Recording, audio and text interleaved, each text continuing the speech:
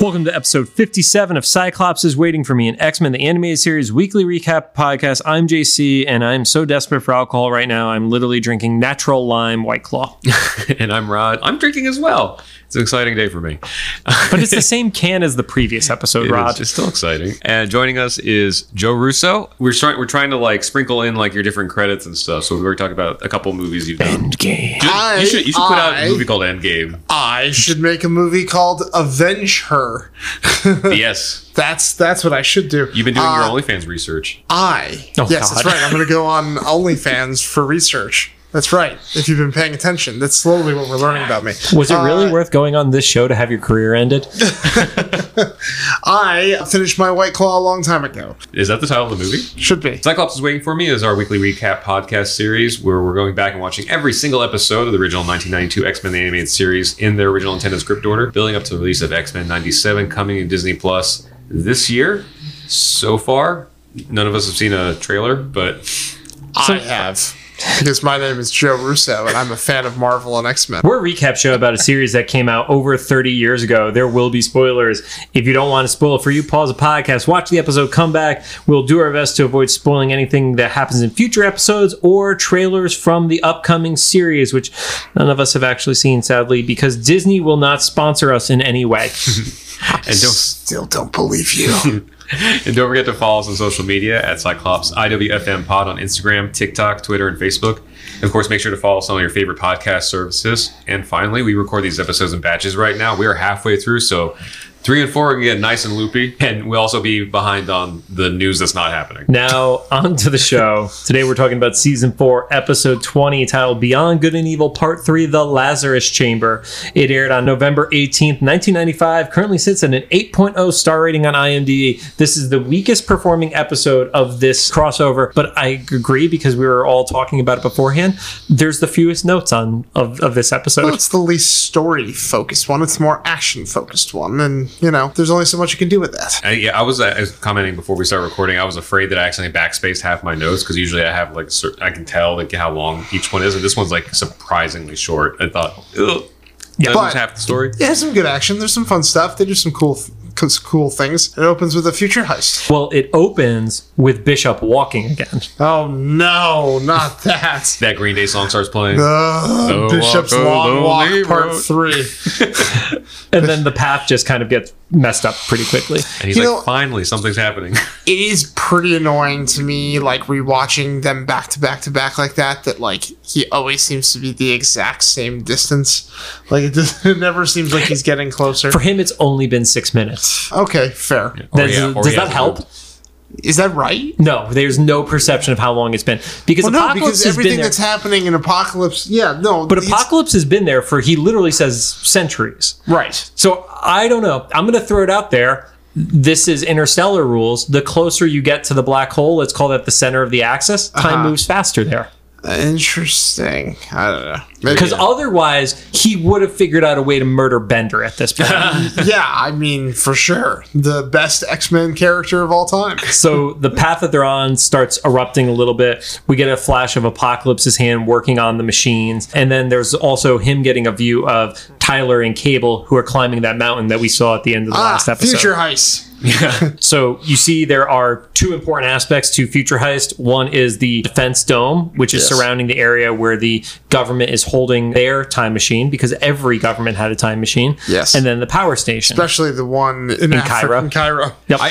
I did really like, I forgot to mention this last episode, but I would really like the animation on the dome. Yeah, it's really cool. How like you only see like a small part of the visible thing. Yeah, exactly. It's invisible, but I mean the only thing is the radar thing does make it a little like, what's the point of the invisibility if you've got radar that? It's bad design in real life, but also putting the power station. Cool effect, bad strategy. Also putting the power station outside. Of the shield. The fact that from one mountaintop you could see both locations. Yeah. Yes. At least it wasn't a beam in the sky. They were kind of asking to have it stolen. Let's just be real. So within the power station, the rest of Cable's crew are taking down a bunch of robots, and then they get attacked by the power lifter from Alien. Pretty much. Yeah. Several of them.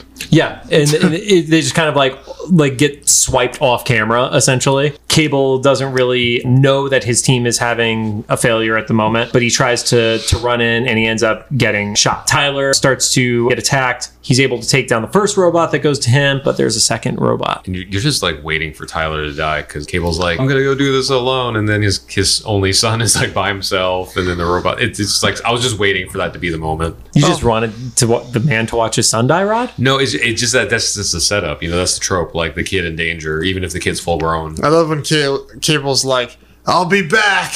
I know you're getting killed right now, but don't worry, I'll be back. So as Cable's running back up there, his team ends up succeeding. They drop the dome, which they know they're only going to have a few seconds. Tyler ends up getting knocked off the top cliff, but ends on one that's like right above Cable. And he basically is like, Dad, keep going. Don't fuck this up.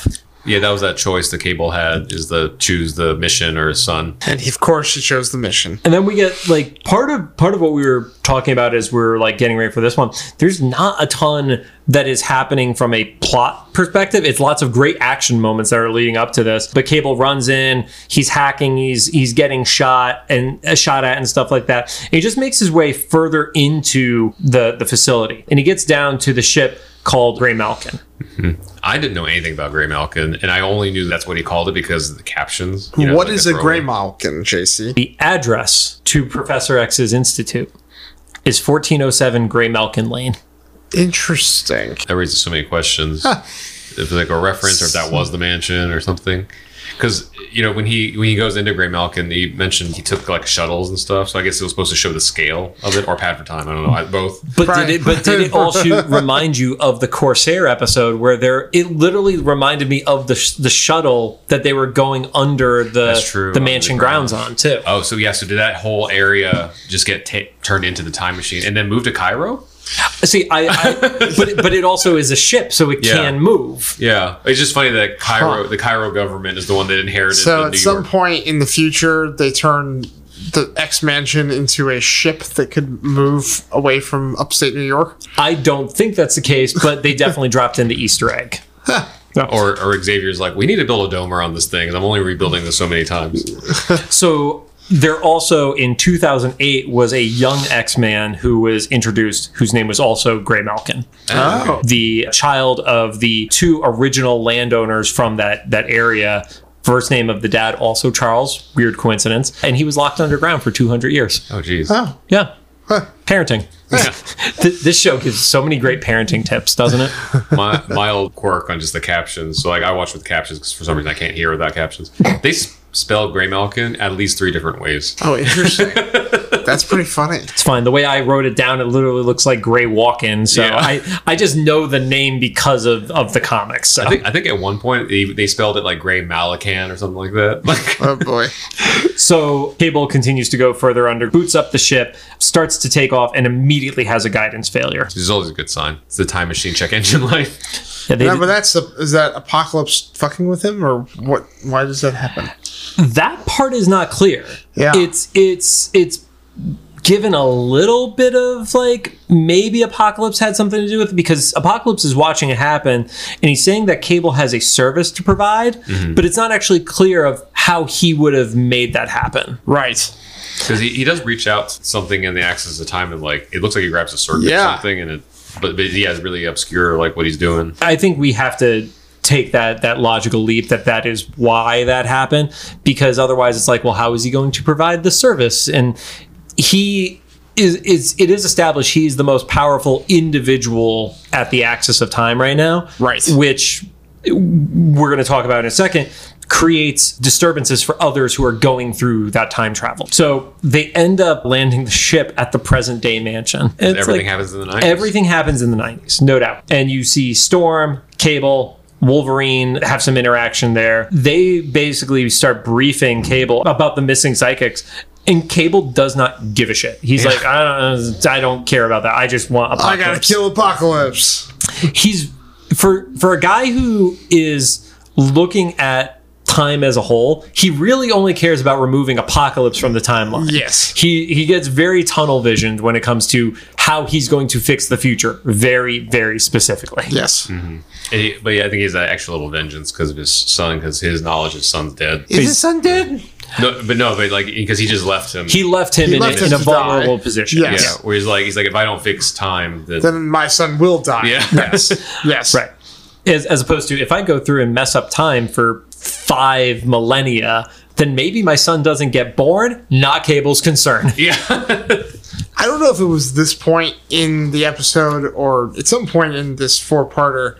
Part of the mansion was destroyed again. That is later, and yes, Okay. Yep, I wrote that down as a note, and I don't know why. There was no reason why. Right? One of the legs of the Grey Malkin. Crash Grey Malkin into it? That was because he was in the front yard. That's what I thought too. I was very confused. I think that because that I think happens in the next episode, but I think that is because there was just a legacy image from like the Juggernaut attack from forever ago that was just left in. I don't know. It made no sense. Yeah, it was very strange. It was like that one like writer intern that's just like, we haven't destroyed the mansion. Yeah, like, I literally thought that maybe he just like crashed Grey Malkin into the mansion at some point. No, the non-spoiler is there was destruction for no reason. But Professor X is hearing this whole thing, and Professor X is the one who starts to see the connection. Mm-hmm.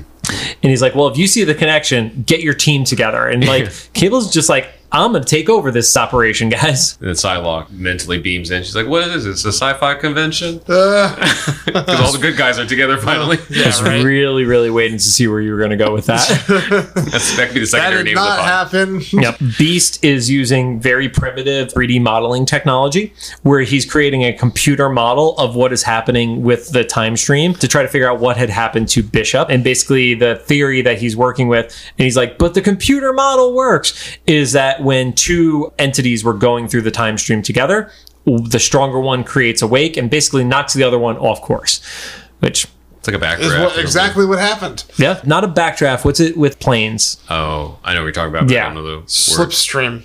Is it a slipstream? I don't know. The FAA. Sounds right. Sounds right. We see that Cyclops and Warren are interrogating Sabretooth, and Scott goes into full Scott mode where he says, you're too stupid to come up with this on your own. Who's your boss? Also, I like that he's wearing the Hannibal Lecter mask. I actually appreciated that too, because in the past they're just like, this guy can literally bite your hand off. Like, maybe put something to protect yourself. And they finally did it. Makes or sense. even like any of the stuff he's like being held down with. Yeah, he is too stupid to have. He's absolutely too stupid. Yeah, but he won't reveal what's going on, and he tells him to suck rocks. Yeah, which is like, it's a very 90s insult. Yeah, it's one that I'm going to start using. Yeah. Next time JC comments on my Twitter about pizza, I'm going to say suck rocks. Can't wait to report you and get your Twitter banned for impersonating Joe Russo. Oh no. Wolverine arrives and tells them that they're being called to the war room, and then he releases Sabretooth before locking the door behind him. Dramatic. It's that thing where he's like, okay, fine, I'm going to get to fight this dude. Oh, he's ready. He's like, all right, let's all go down for this ship. In the war room, they're basically just kind of having this ongoing, conversation around strategy, how we're going to work together. And Cable lets him know that Apocalypse needs to recharge using the Lazarus chamber, and it's about every 100 years. Angel sees that there's periodic dormant times when Apocalypse is being spotted in history, puts 2 and 2 together on that. And this is where the footage that we've seen in the previously on and the past previously on came from. Yes. This flashback. Yep. Time travel, baby. And Cable acknowledges that in his time he has destroyed the Lazarus chamber, but because Apocalypse controls time, they have to go back to when it was first built, or it doesn't even matter. Yeah. Meanwhile, then Tyler comes in. He's like, Dad, why don't we think of this plan the first time we did this mission? Can I ask a question? He says he destroyed it in his present day, but I don't remember seeing that. Yeah, that didn't happen. I think it was like an afterlife. He's like, well, while we're here. Yeah, yes, but it didn't. But they must have gotten edited out of the show. Yes. Okay. No, you were spot on, because I had the same takeaway. It's like, well, when did that happen? It's like, oh, well, he did leave that facility after his team and him got reunited when just Apocalypse seems like, teleported away. Kind of an important little piece of storytelling. But anyway, I don't know. Whatever. You know what I think? I do think it is because we are going to see a similar shot happen in the next episode. They didn't want to spoil it. They just reused the footage a second time because they never do that with this show. Right. That was sarcasm. Cyclops is very focused on the psychics still missing, and obviously, as it should be, it's his wife. Yeah, and my wife. And he wants to focus, like, it's more than just about Apocalypse and Cable's rivalry with him. And at that point, Wolverine walks in with an unconscious Sabretooth. Which, it's funny because at first I was like, wait, he just defeated him or whatever. It's like, but I forgot. He's gone through all this character growth, especially like recently when he learned to control his anger and like fight more effectively and stuff. So it's like, okay, so now he has the power, Now he can beat Sabretooth. It's a very like Jedi moment, Yeah. But we do get the acknowledgement that it took him a full hour. So there's been the passage of time between that door shutting to now of how long he was beating him up to get that news that he was working for Apocalypse. And now they know he's the big bad. Yes. We got further confirmation on this because we've made all the assumptions and the professor sees the connection, but Sabretooth, that's the one you need to get the confirmation from. That's right. And Xavier is there, and they're like, well, maybe you should just invade his mind and get the rest of the information. And of all times where a professor says, I don't do that anymore. And it's like, stop, Chuck. Just stop. Just do it. This is the moment when all of time and existence is at stake. Yeah. Especially, you just found out. Now you actually have all the information. Yeah. And he gives into peer pressure, at least. Yeah, they bully him into not giving consent. Professor X goes into Sabretooth's mind. He sees the Axis. He sees images of the portals and the clocks and stuff like that. And then he's finally convinced that, yes, this is what we need to do because it is more than just the master plan of Apocalypse to like mess with the modern day. It's like, oh no, he's going to fuck up everything. Even though a lot of the others don't even know what Apocalypse's plan is yet. Do you think that if you're in the little space-time continuum thing that Apocalypse is hanging out in right now, if they blow up the Lazarus chamber, if he just stays there forever and zooms in and out of different times, wouldn't he be okay? Yes, they actually acknowledge that. They do. Yep. So this is like a complete fool's errand. They don't know that part, but it is a fool's errand. Yeah. Yes. Okay. Yep. They're going to let him go anyway. So. Yeah. Right. So everybody is going to like get ready. We're going to go, and Professor X specifically leads Shard, Rogue, and Jubilee behind because essentially, if they don't succeed, they need one person who's a heavy hitter. They need Jubilee to watch the mansion and do nothing, and they need somebody with time travel capabilities. Makes sense. So basically, he's just leaving the future in the hands of Shard and Rogue. Yeah. And, naturally. Yeah. And Jubilee will be there for like Moral support. Yeah. Now, Chili dogs. Yeah, chili dogs. Does she eat chili dogs in the first episode? The mall? chili fries. Yeah, chili fries. Yeah. All Chili baby, fries. baby Yeah. chili fries. That's right. Yes. Sorry. Mixing up Sonic the Hedgehog and Jubilee. It was still very 90s. Archangel was originally going to be held back, but he very quickly says, no, I've realized the error of my ways and like my focus on vengeance. And it's like, I don't know if I believe him. But Wolverine's like, vengeance could come in handy right about now. Yeah. Well, also, this has been his singular goal to get revenge on Apocalypse. Why wouldn't you want to go? Anyway. Yeah. So they take off, and Apocalypse is watching. Mystique arrives, and Apocalypse drops the line that I legit don't think I ever used to hear this phrase said before the movie, and now I'm going through media, and it's like, the end game has begun, is literally dropped in this. I wonder if that was interesting that you have Joe Russo on an episode where the About end the game end has game? begun. So, Joe, was that inspiration for Doctor Strange at the end of Infinity War giving tease to the last movie? No comment. Okay. I found her clip. Okay, easy editing, Ron. So they're flying through space. It seems to be a very bumpy ride, and they get there. Like it was just a really uncomfortable flight with lots of turbulence. Yeah, and they kind of like sideswipe Bishop on the way, and he's like, what the? That's true. Well, that's right. On his long walk. Again, I think he's only been there for like 8 minutes at this Bishop's point. long walk. So they arrive in Cairo in 1200 BC. Storm and Warren fly ahead to the pyramid. They take a while to get there. Like they get there when it's still like midday and stuff, and then there's just like nice. It's a glamour shot of like ancient Egypt. Yeah. Well, yeah. I kind of took that as like they were waiting for like the cover of night or something. Possibly.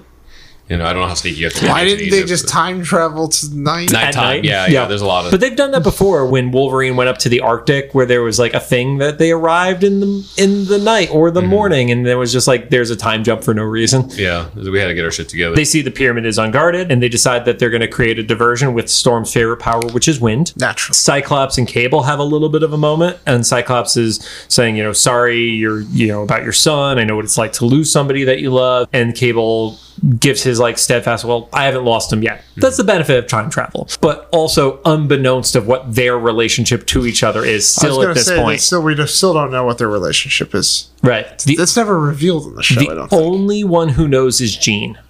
Oh, she does. She knows from the other... Oh, wait. Does she even know that?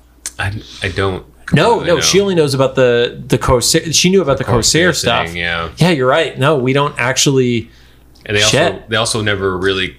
They never got into it in the show. No, you're right. Yeah. You're right. I was confusing the two Which is funny father-son since scenarios. there is so many Sinister episodes, too. Yeah. Anyway. I think I specifically knew about that story point from one or both. Either the little like cutout card on the back of the Cable action figure, Probably. or the Cable trading card.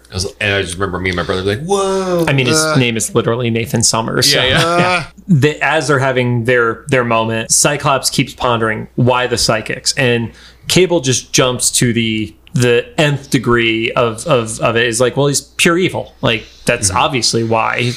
And Beast decides to go philosophical. Well, can you really destroy pure evil? And if you do, doesn't it just take some other form? The world can't exist without the balance. Which is like the counter of what Apocalypse was lamenting before he had his sad Cyclops waiting for me moment in time travel. He's like, wait, what if there's always a balance? Meanwhile, Storm is like off the side. He's like, guys, conversations. I'm blowing wind here still. We're blowing wind for no reason. It's fine. They start walking up to the pyramid, and Beast is like, I got this. Opens the door and is immediately shot in the chest. He's not street smart. No. And No, then he is book smart. But then we see the debuts of the original Horsemen. As we know with Apocalypse, he's had Horsemen with him throughout the centuries and such.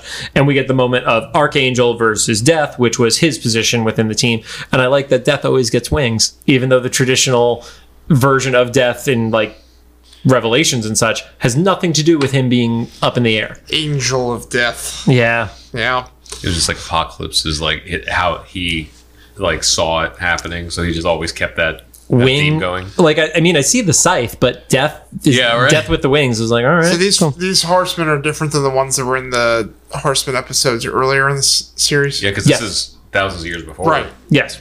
And the Horsemen apparently are not time traveling with him. Got it. They're going into the Axis, but they're not moving. We haven't seen them in a modern one. And also the character designs were different. Right. So, got it. And that's when the music sting hits. Mm-hmm. Classic theme song, not the reworked one. Yes. Yeah. Xavier. Sing it for you. Nope.